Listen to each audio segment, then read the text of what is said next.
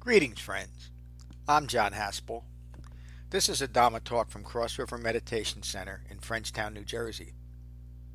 If you find benefit from this talk, please support the restoration, the preservation, and the presentation of the Buddha's Dhamma with your donation at becoming-buddha.com. Thank you. Peace. So as you can see through all the instructions and the meditation, it's really the four foundations and what we've covered so far. Breath in the body, feelings arise and they pass away, thoughts arise and pass away, the present quality of mind. And throughout it all, the Buddha doesn't say, drive those things away or get back to work. He says, be aware that they're arising and passing away. And if there's an underlying thing I keep in mind is all conditions, things arise and are subject to impermanence. That's what this practice is. That's the understanding. That was Bunda's understanding, that he was aware that all conditioned things are subject to impermanence. They arise and they pass away. So we're just going to read our purpose statement, and then we'll get into this short teaching, and then we'll have our discussion. Becoming Buddha Cross River Meditation Center preserves and presents a human Buddhist Dhamma initially recorded as the second book of the Pali Canon, the Satipatthana. Our practice is informed from over 300 curated suttas restored by Jhana to their original intent and practical focus. Our practice is empty of imagined insight, magical thinking, mystical grasping after, and unfounded speculation. Our teachers and students remain focused on these suttas to develop a direct mindful experience of establishing a well-concentrated, supple, and conflict-free mind through the Eightfold Path. It is the Eightfold Path that Siddhartha Gautama taught over the last 45 years of his life, with the sole purpose of abandoning self-harm, self-inflicted stress, and suffering through ending ignorance of the Four Noble Truths. I skip it every time. Hey, David. Can you speak up? Yeah, we can't hear. Just so you know. Thank you. Pada Moksha means towards liberation. These guidelines support a well-informed and well-focused Sangha and establish the most effective environment for Dhamma practice, always focused on liberation from ignorance. Becoming Buddha Cross River Meditation Center is a true refuge from the chaos in the world and ideological contradictions and foundational confusion prevalent in modern Buddhism by common agreement. Our practice is framed by the Eightfold Path, which establishes the skillful balance of jhana meditation, sutta study, sangha participation, and daily individual Dhamma practice. When gathered for Dhamma class, we refer only to the Buddha's Dhamma as restored by Jhana and presented by our teachers. When gathered as a Sangha, we accept responsibility for maintaining the gentle integrity of our Sangha. When gathered as a Sangha, we are free of grasping after magical, mystical, and speculative concepts and fabricated experiences. When gathered as a Sangha, we practice wise restraint. Questions or confusions about verbiage or arising from comparisons to other modern Buddhist practices, modern Buddhist teachers, or what they are teaching are not part of our Dhamma classes or Sangha discussions and should be addressed directly to our teachers outside of Dhamma class. Individual class suttas are linked in our newsletter for home study prior to class. Thank you.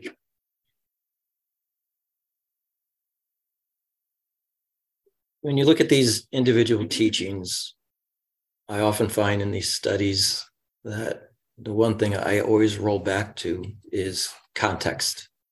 Without context, these teachings can be you can take it wherever you want with it, but within context, it brings you within the guidelines of what we're doing. So the purpose statement, the instructions, all have to have a context. As I said to begin with, my context is all conditioned things that arise are subject to impermanence. That's my context. So the context that I want you all to take with this class and all classes is within the Eightfold Path, the Four Noble Truths, and dependent origination. If you keep it within that context, this all makes more sense. It all makes, it puts it in a place where this Dhamma is leading you to things like abandoning clinging. Well, how do you do that? Well, without the context, I listened to this one class on the way in, and I think it was Anthony. I can't even imagine abandoning clinging. How can I do that? Well, without context, it's impossible. So this sixth sense based teaching, if you think about within the context of dependent origination, this is how we interact with the world. And we come into contact. So within the dependent origination, is it being informed by the Four Noble Truths or ignorance? So when you come to that point where I interact with the noises out in the world during my meditation, do I crave for that or have an aversion toward it, and then I cling to it? Or with that simple understanding that this will arise and pass away, that I can simply have that moment be as it is? That's really what our practice is. So context is everything. And I beat that thing like a drum, and Mary can attest to it, that it is relentlessly irritating, because without it, you can get lost in, well, why is he talking about, these sixth sense spaces? Well, within the context of our practice, it puts it in a place where it makes sense then why the Buddha is saying to abandon. Well, that's such an absolute term. But of course, the Buddha is also saying that it may take 7 minutes or 7 hours or 7 months or 7 years. So that's the ultimate goal. But as Bridget taught us last week, this little moment of understanding that she didn't have to do it all, and that brought her peace. And mistakenly, she thought that was outside of her practice. And I will insist forever that is what your practice is as lay people. As a lay person, that's all I can do, is I want calm so I can understand this moment. So then I can be with my child, versus having to force something into that moment that is not me. I don't have control over it, and I shouldn't want control over it. So that's how I conduct my practice. Everyone has to conduct their practice the way they want, but context is such an important thing to make it worth coming to this and being part of this Sangha. It's a wonderful Sangha if you never even decide to have context. It's a nice place to be. You'll grab tidbits of important things that you can take and put it on a bulletin board and in your pocket, and you'll get use out of it. But within context, you will see these conditioned ways that you think gradually change, and that calmness that you may have moments of in meditation just becomes the way you live your life. It just slowly, gradually changes. So how do we interact with the world? Our senses. So mindfulness is the sixth sense base. The Buddha's words. Furthermore, one remains mindful of the quality of mind in reference to the sixth sense base. Remain mindful of the I form and the clinging that arises from the I form. Be mindful of the arising of clinging to the I form. Be mindful that when clinging to the I form is completely abandoned, clinging to the I form will not arise in the future. And again, that word abandon is such an absolute word, but a student asked, how can you completely abandon? And again, it's a gradual practice. It's not saying that if I don't completely abandon something, I'm failing or this is not working. This is a lifelong project, deciding that the way I thought in my past was not that it was wrong, but it was wrong view. Right view is keeping in mind the Four Noble Truths. And that's what the context that I always think of is, am I thinking about this moment within the context of the Four Noble Truths? And that helps me keep the structure of my practice, kind of in place. Buddha continues, remain mindful of the ear form and the clinging that arises from the ear form. Be mindful of the arising of clinging to the ear form. Be mindful that when clinging to the eye form is completely abandoned, clinging to the eye form will not arise in the future.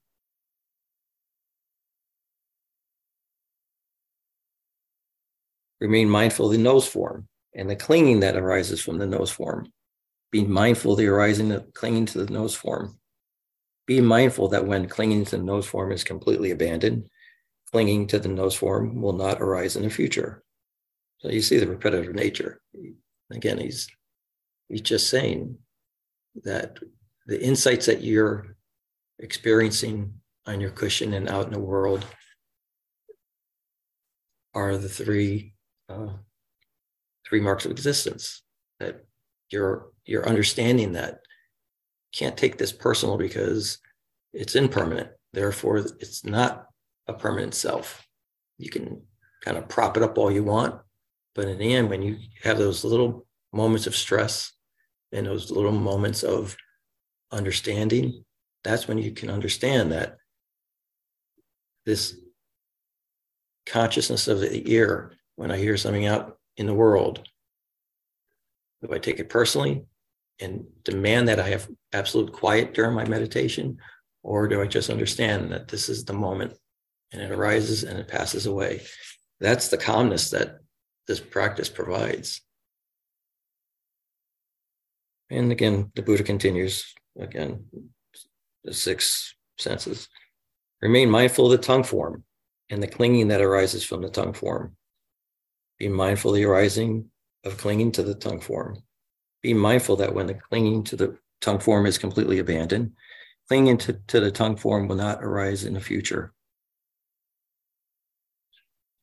And that's just not taste, but John's referred to it as it's your speech. Your speech is part of that, even though I think what most people would think of is the taste, becoming obsessed with the way something tastes, and it has to be that certain way. But John mentioned that it was speech as well. What do you think about that? Yeah, I think in this particular sutta, Speak up because I won't hear it. In this particular sutta, it is, in my opinion, just taste. It's a sense. It's really talking about senses, and I would Use reference speech as one of the senses. Remain mindful, the Buddha continues, remain mindful of the body, form, touch senses, and the clinging that arises from the body form. Be mindful of the arising of clinging to the body form.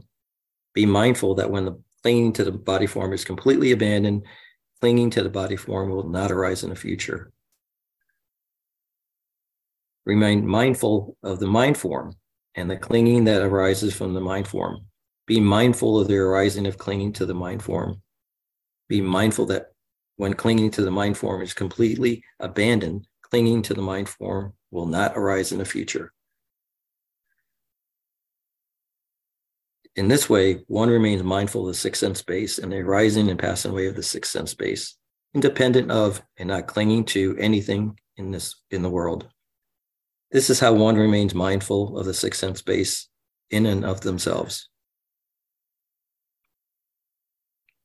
And that is the end of that part of the teaching. Again, very short. And in the past discussions have really kind of veered toward, well, how do I live my life? How can I not be passionate about that Met game? Or how can I not be passionate and totally engaged as a warrior at work? Or how can I not be obsessive about my children? Because without that, me showing how I'm absolutely obsessed with that it means I'm not going to be seen as a good mother or manager or fan. And it really was interesting how this discussion was that really, how can I be a fan and not be obsessed? And I always think of in terms of dependent origination. Think about that. And some of you may have not been exposed to it yet, and don't dive into it. Learn it as you go along. There's ignorance that starts it all, and then it zip lines to the end of suffering. That's what it is. And what we're trying to do is, as we learn the Dhamma and develop this concentration for a very specific thing, to be mindful. And what are we being mindful of? We're being mindful of the Four Noble Truths. That's what we're being mindful of. That's the context. And of course, along the way, you're learning how to be mindful of your breath, in your body, in your feelings, and your thoughts, in your present, state of mind. That's what this is. But really, in the end, it's always it's putting you back into the context of how you need to see the world in a way where it's a reality. It's not being colored by the propping up of, I don't know, the way you think things have to be. Yeah, and it's constantly referring back to clinging, clinging to it, clinging to this, clinging to that. Brings it again to second noble truth all the time. They don't need to have things be different than what they really are. That's the practice. Why don't we go around the room? Let's start with Brian, since he was here first. Thank you, my friend. I think back to the last couple of classes, right? The last three sections all deal with the quality of mind, starting with the hindrances and then the aggregates and now the sixth sense base.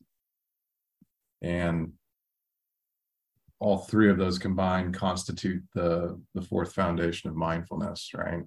If you want to know what your quality of mind is, you can start with what's happening at the senses. Are you attaching to that activity? Are you identifying with that activity? Are you getting swept away by it? Or are you just watching it arise and pass away? And it's the same with the hindrances, the same with the aggregates, right?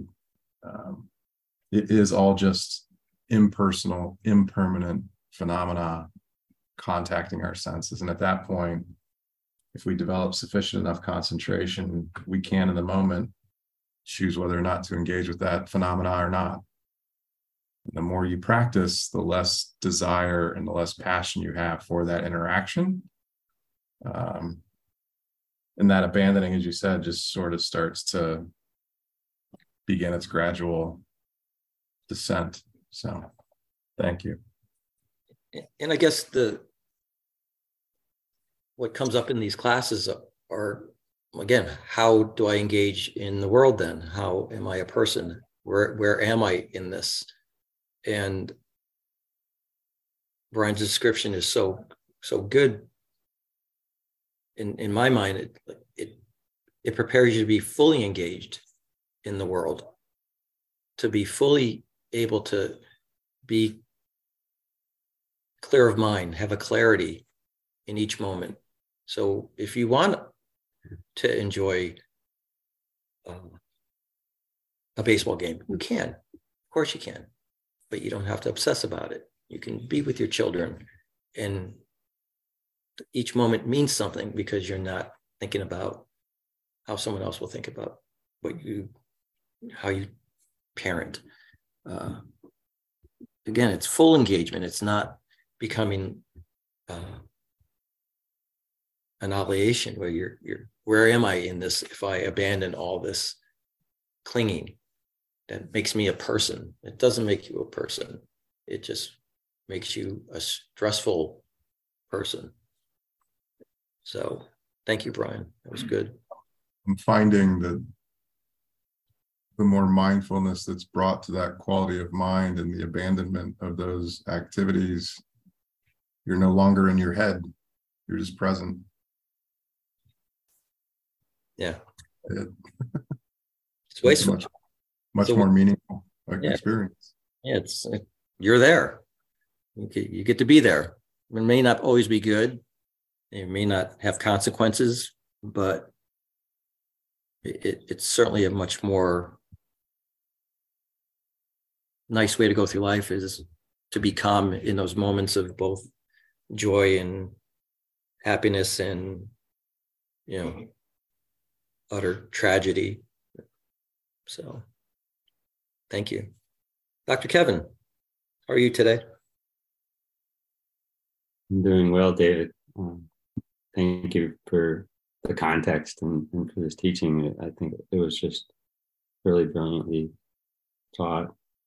And Brian, for your reflection on it, is really great.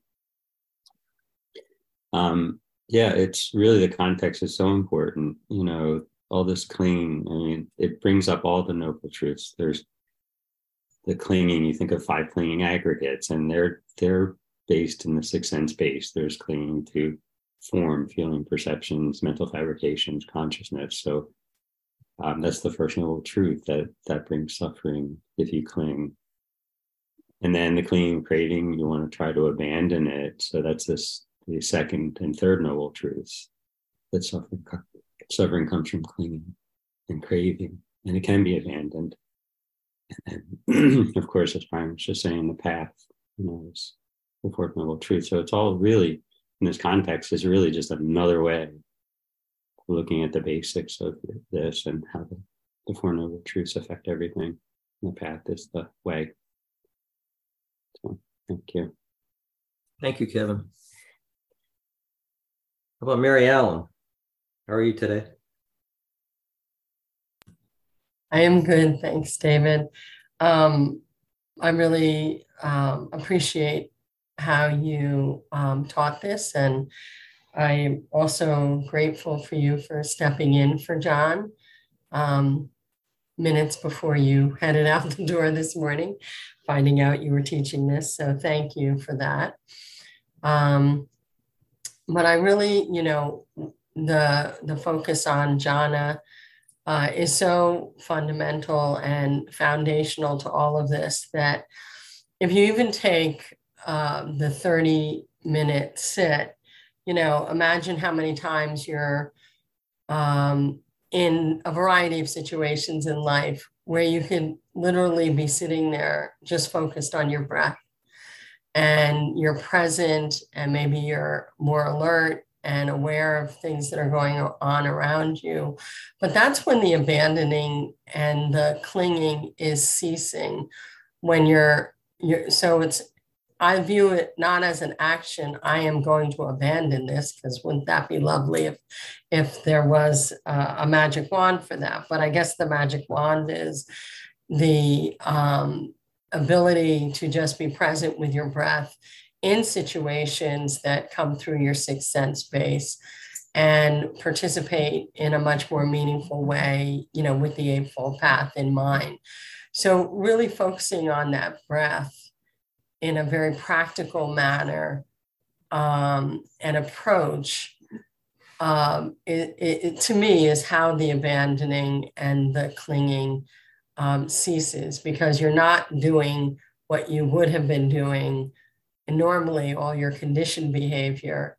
You're just truly being present, and the act of being present is that focus on the breath. And you can do that, with your eyes open, in a meeting, in line for something, you know, wherever you are. And it's so, you know, and then of course there's the continuing to study, continuing to meditate twice a day, but that's all that allows you to get off your cushion and live your life aware of what's happening in your body and in your mind, and, you know, begin to live your life in a way where you're not harming others and you are, you know, fully there for whether it's your children or your spouse or the team that reports to you or the people you report to, or however it is in your life. It really is, I don't want to say that simple, because everything I just said is really, it takes practice and it's not easy, but it is there for the taking. So thank you for your teaching, David. Thanks. If you think about restraint, we talk about restraint a lot here. You go from this mindless, like the world is a flame, your mind is a flame, to, as you get into this practice, you start thinking about restraint. How do I restrain my speech, my actions? And then as your concentration develops and your mindfulness is more refined, then that restraint becomes a wise restraint, because again, it's within the context of the Four Noble Truths.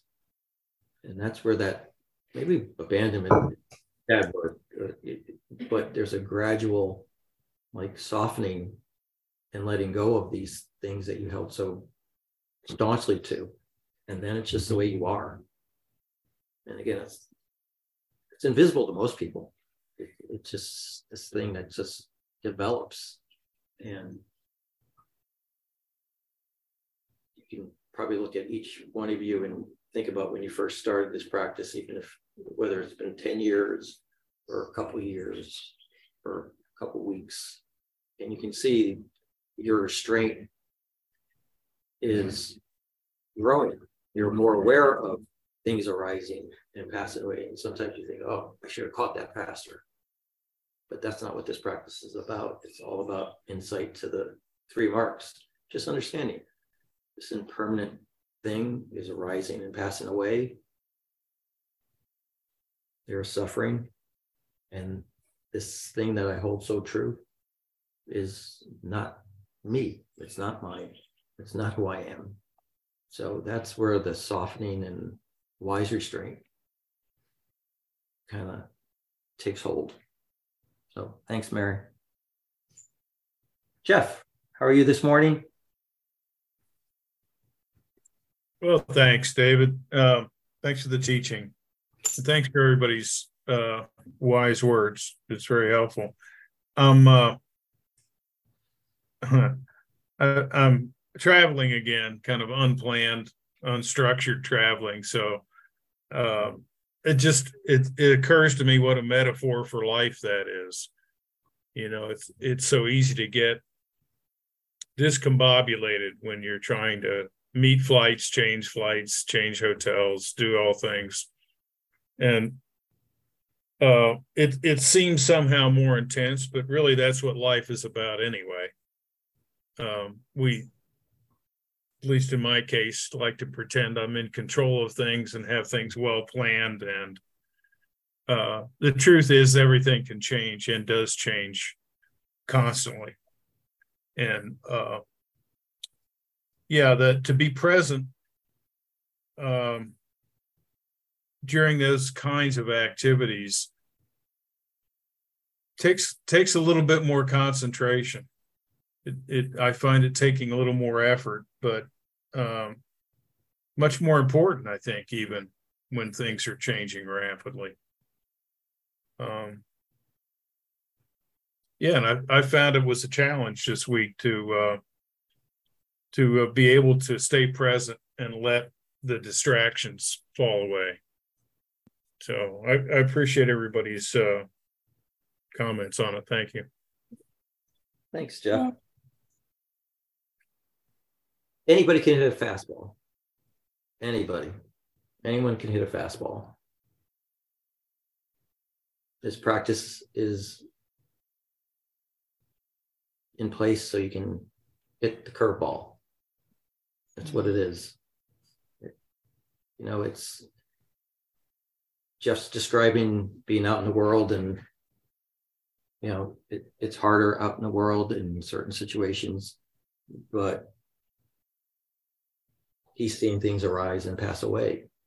And that's what we want, is to be present for that moment, to be present for that very moment where in the past you probably would get frustrated or angry or short with the person trying to check you in at a hotel. And now it's just this moment that you're aware of. So at the point of contact, are you aware of your senses necessarily? No, but you're aware of that point of contact. You're much more aware of that situation that's occurring right then and there, or in the past with your child, where you may have just, and now you can calmly approach that moment. So thanks, Jeff. Deborah, you there? I am, but I'm not fit virtually. I apologize. No. Go ahead. Good morning. Thank you, David. Good morning, Sangha.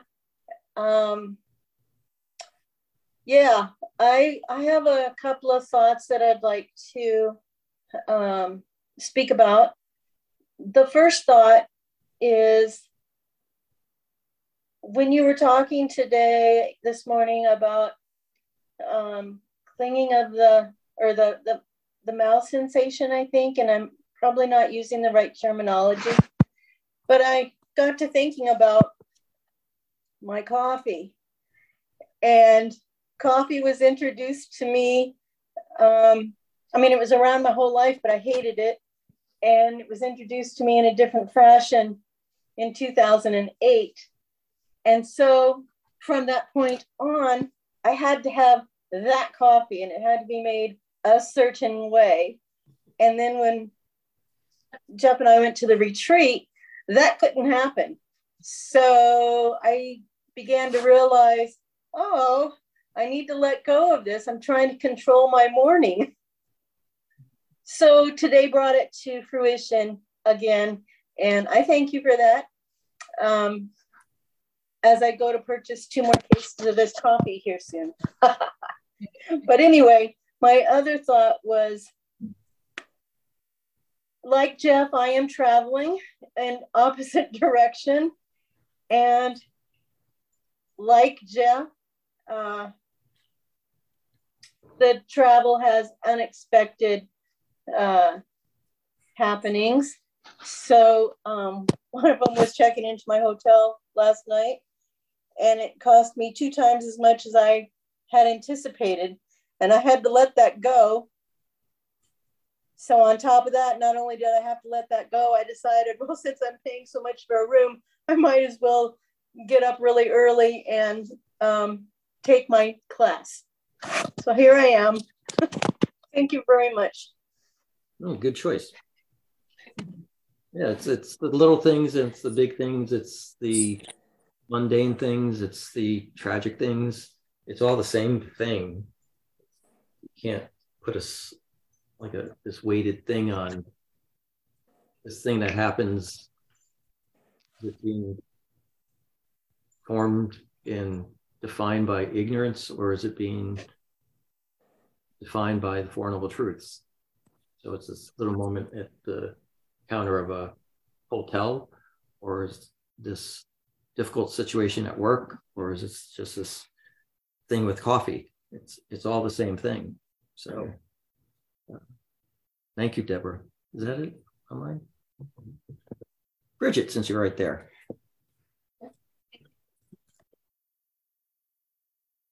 Thinking about the sixth sense space, it reminded me of someone who imparted wisdom to me when I was much, much younger. And I don't think I realized that person was probably trying to introduce me to Buddhism. Hmm. And it just dawned on me in this class because I was kind of hearing what that person had been trying to tell me, that your preferences won't cause you suffering. You can prefer that coffee. Mm. But it's as soon as you identify with that coffee as being the coffee for you, that you are now clinging to that coffee and you are averted to every other coffee, you know?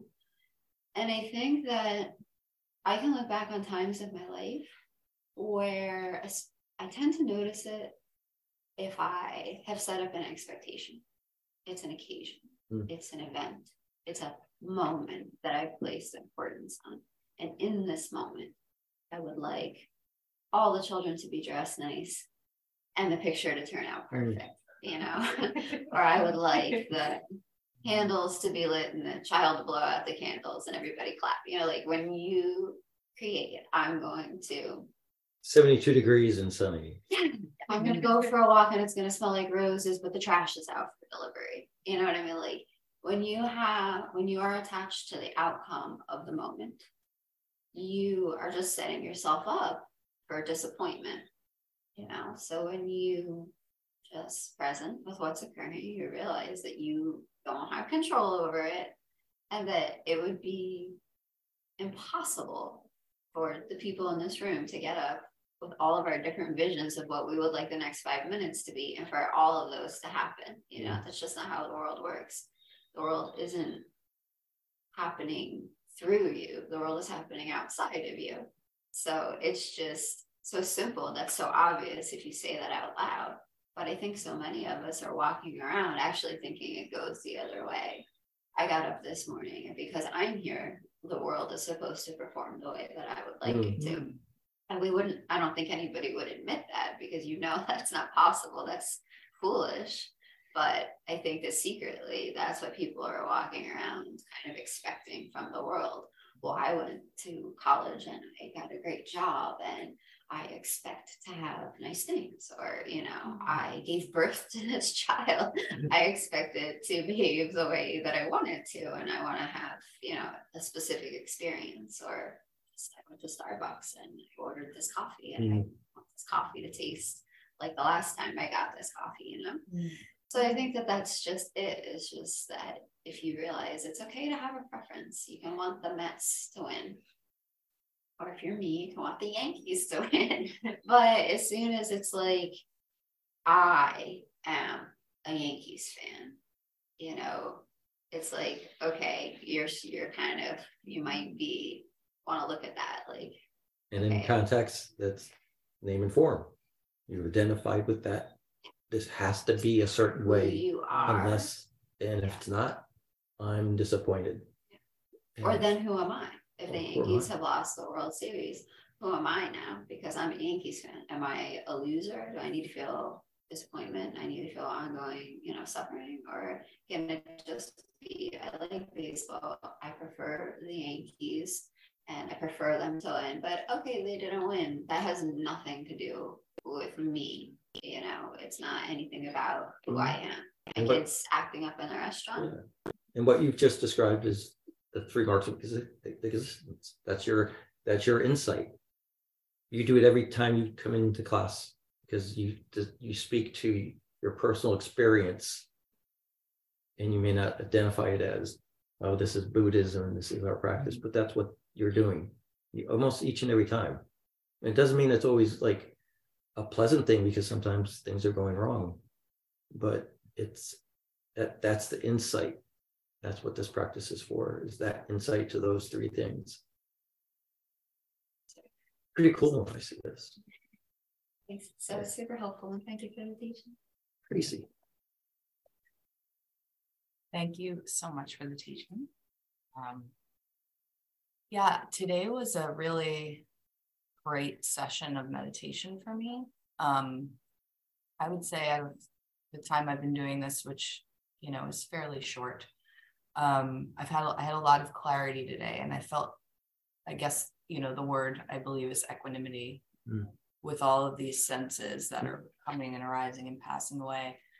And I think from your teaching and then my experience in meditation and listening to everybody here, I think I'm starting to have the insight that our identity is truly formed from these senses, all of them coming together, and the clinging of them is what creates that I, you say, I making. On the other side of my life outside of here, I just finished a book that's all about this too. And it was actually a very challenging book to understand in the mind intellectually. But through this meditation in this class, it's almost like it marinated, because it was all about all of these different, this idea that we have this one identity and it's a fixed identity. But the truth is, when you sit in jhana and you're concentrating on the breath and these things are coming up and these mind states, and you're not allowing, in a sense, right, or letting go, you're letting go of your normal go-to reaction to everything. It's clear to see that the identity is just a big fragmented, ever vast thing. And it was a really interesting experience today to kind of, like, the teaching, the book I'm reading, the sitting here, all of it, just, it kind of like, it was very crystal clear and crisp to me, that truth that we aren't really the self that we think we are. So that's really all I have to share. And then again, the context is why we do this,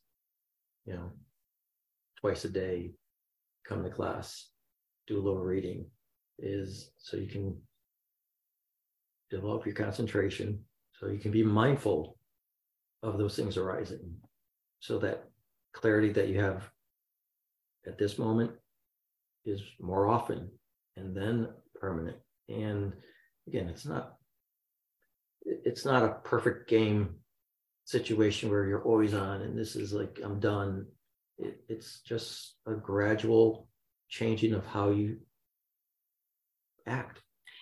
I like what Brian said. It stuck with me about, like, the abandonment is really like, it's a descent, like it's like a gradual descent from, like, I remember the first time I sat in meditation and it was so challenging. I was like, and one of the other things I did want to share, and I think I said this in the last time, the last class, is all of this for me anyway really required and requires every time, like, a ton of courage, because I so want to go back to the safe space in my mind and not look at all of these uncomfortable things.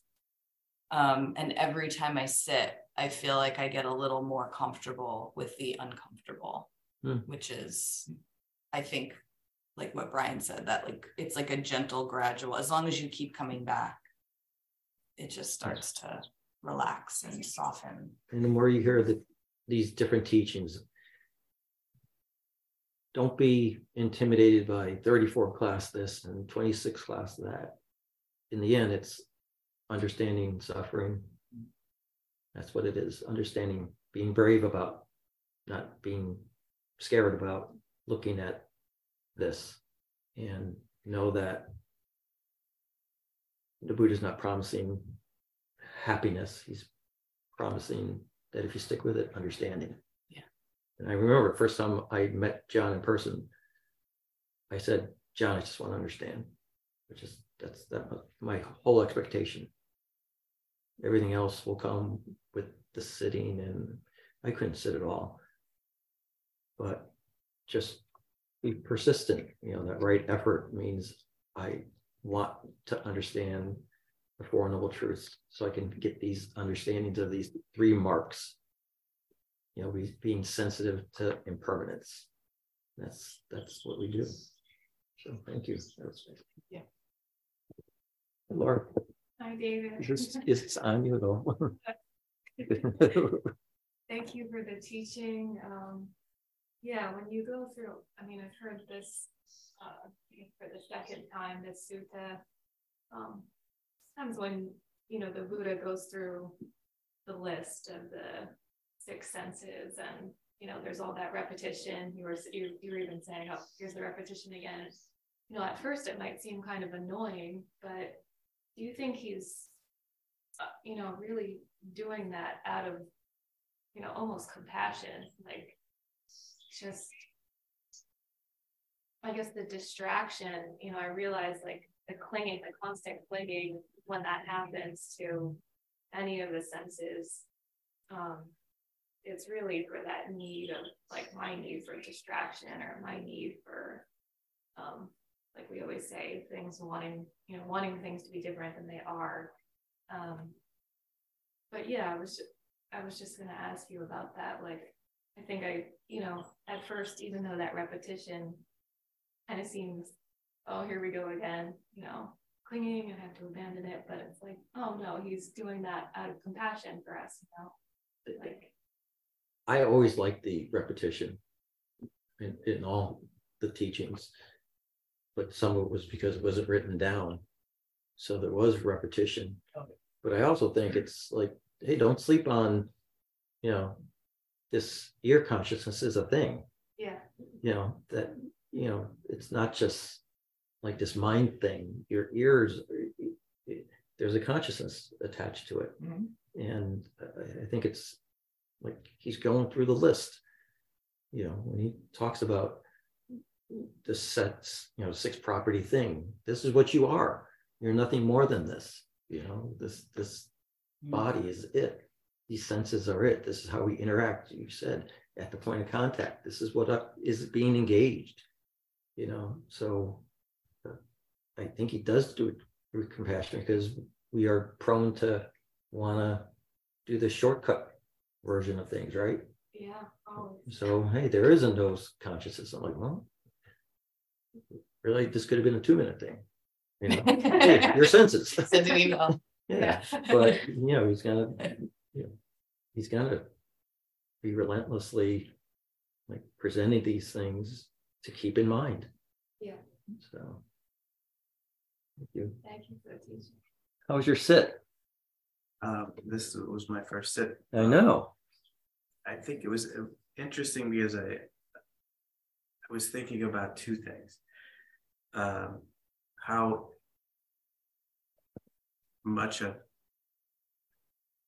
barrier preconception of anything is, the sound, the distraction, the smell. And then at the same time, how if we see ourselves as just as of one of those things, then it stops being something that I need to consider, to think about, to understand, to push away. But then I become actually a filter for it, or it's going through me and I'm part of it. And it was just a nice moment to not have the responsibility of being something that I need to understand and have a notion about. And, it's just like a nice moment of being formless. I don't know. I don't know what the sound of that bird looks like, or, there's no structure to it. And I was just thinking how I'm structureless in this moment. And it was really a relief. Good. Well, if you're gonna develop a meditation practice, start with short sessions.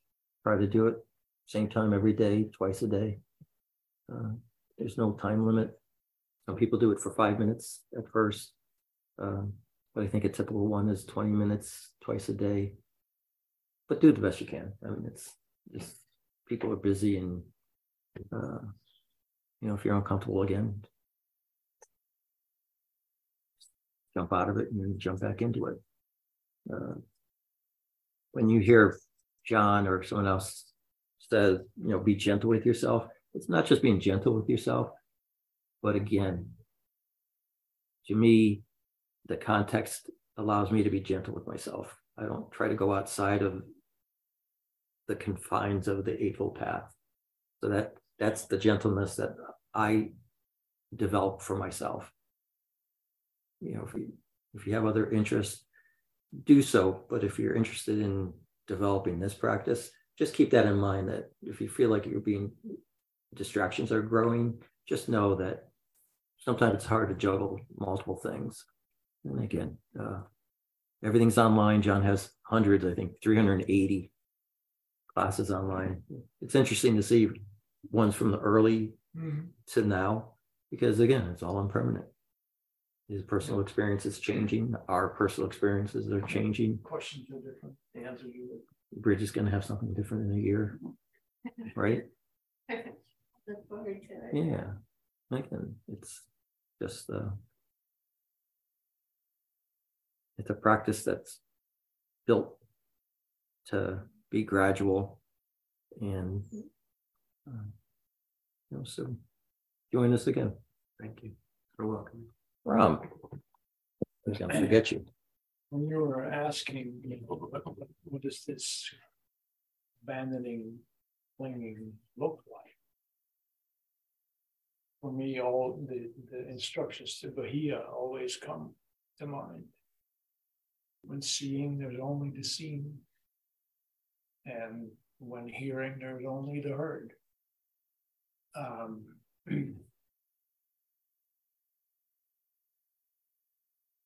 And because it is at that point of contact that the first inklings of this identity get formed, because you immediately assume that there is somebody here that's hearing. And Bahia was somebody who'd been around for a while and did have the concentration, but that instruction was all it took for him to completely abandon that. And not only could he see without the filter, but his as teaching says, his mind clear. That was it.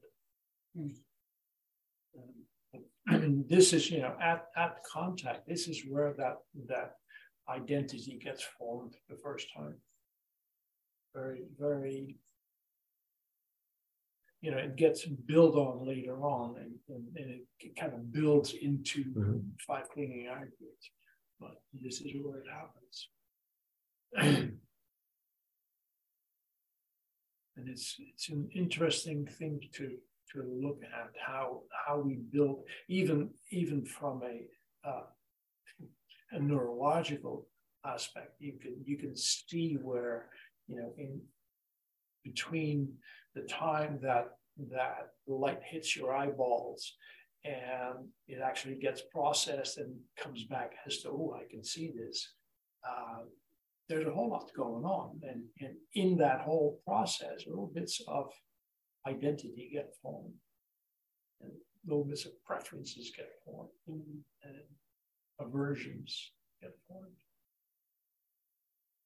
So yeah, understanding the 6 senses and what they do to us and what we do to them is it's an important insight.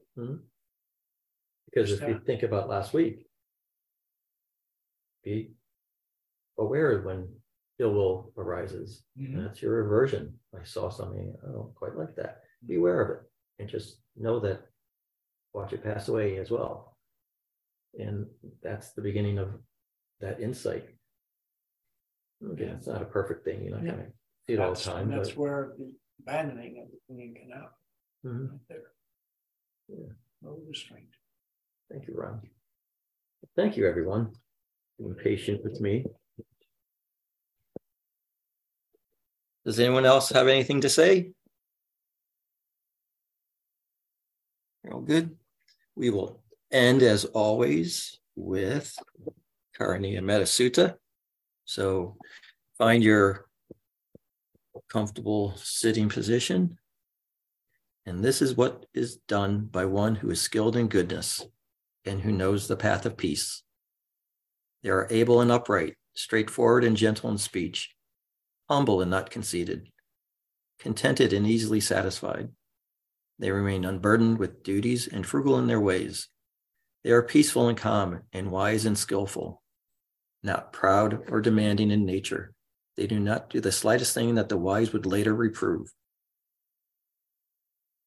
They are always mindful that all beings be at ease, whatever living beings they may be, whether they are weak or strong, omitting none, the great or the mighty, medium, short, or small, the seen and the unseen, those living near and far away, those born and to be born. They are always mindful to not deceive another or despise any being in any state. They abandon anger and ill will with ease, never wishing harm upon another. Even as a mother protects with her life her child, her only child, so with a boundless heart, the wise disciple cherishes all living beings. They radiate kindness over the entire world, spreading upwards to the skies and downwards to the depths, outward and unbounded, free from hatred and ill will, whether standing or walking, seated or lying down, free from drowsiness. They maintain refined mindfulness. This is said to be the sublime abiding, by not holding to fixed views, the pure-hearted one, having clarity of vision, being freed from all sense desires, they abandon ignorance of Four Noble Truths. Having completed the path, they are not born again into this world. Thank you, everyone. See you Tuesday. Thank you, everyone. David, the only fastball I can hit is metaphorical, by the way. So thank you for that. Thanks, David. Bye. Yeah. Thank you for listening. I rely on donations to support the continued restoration, preservation, and presentation of the Buddha's Dhamma. If you find benefit here, please consider a donation at becoming-buddha.com. Thank you. Peace.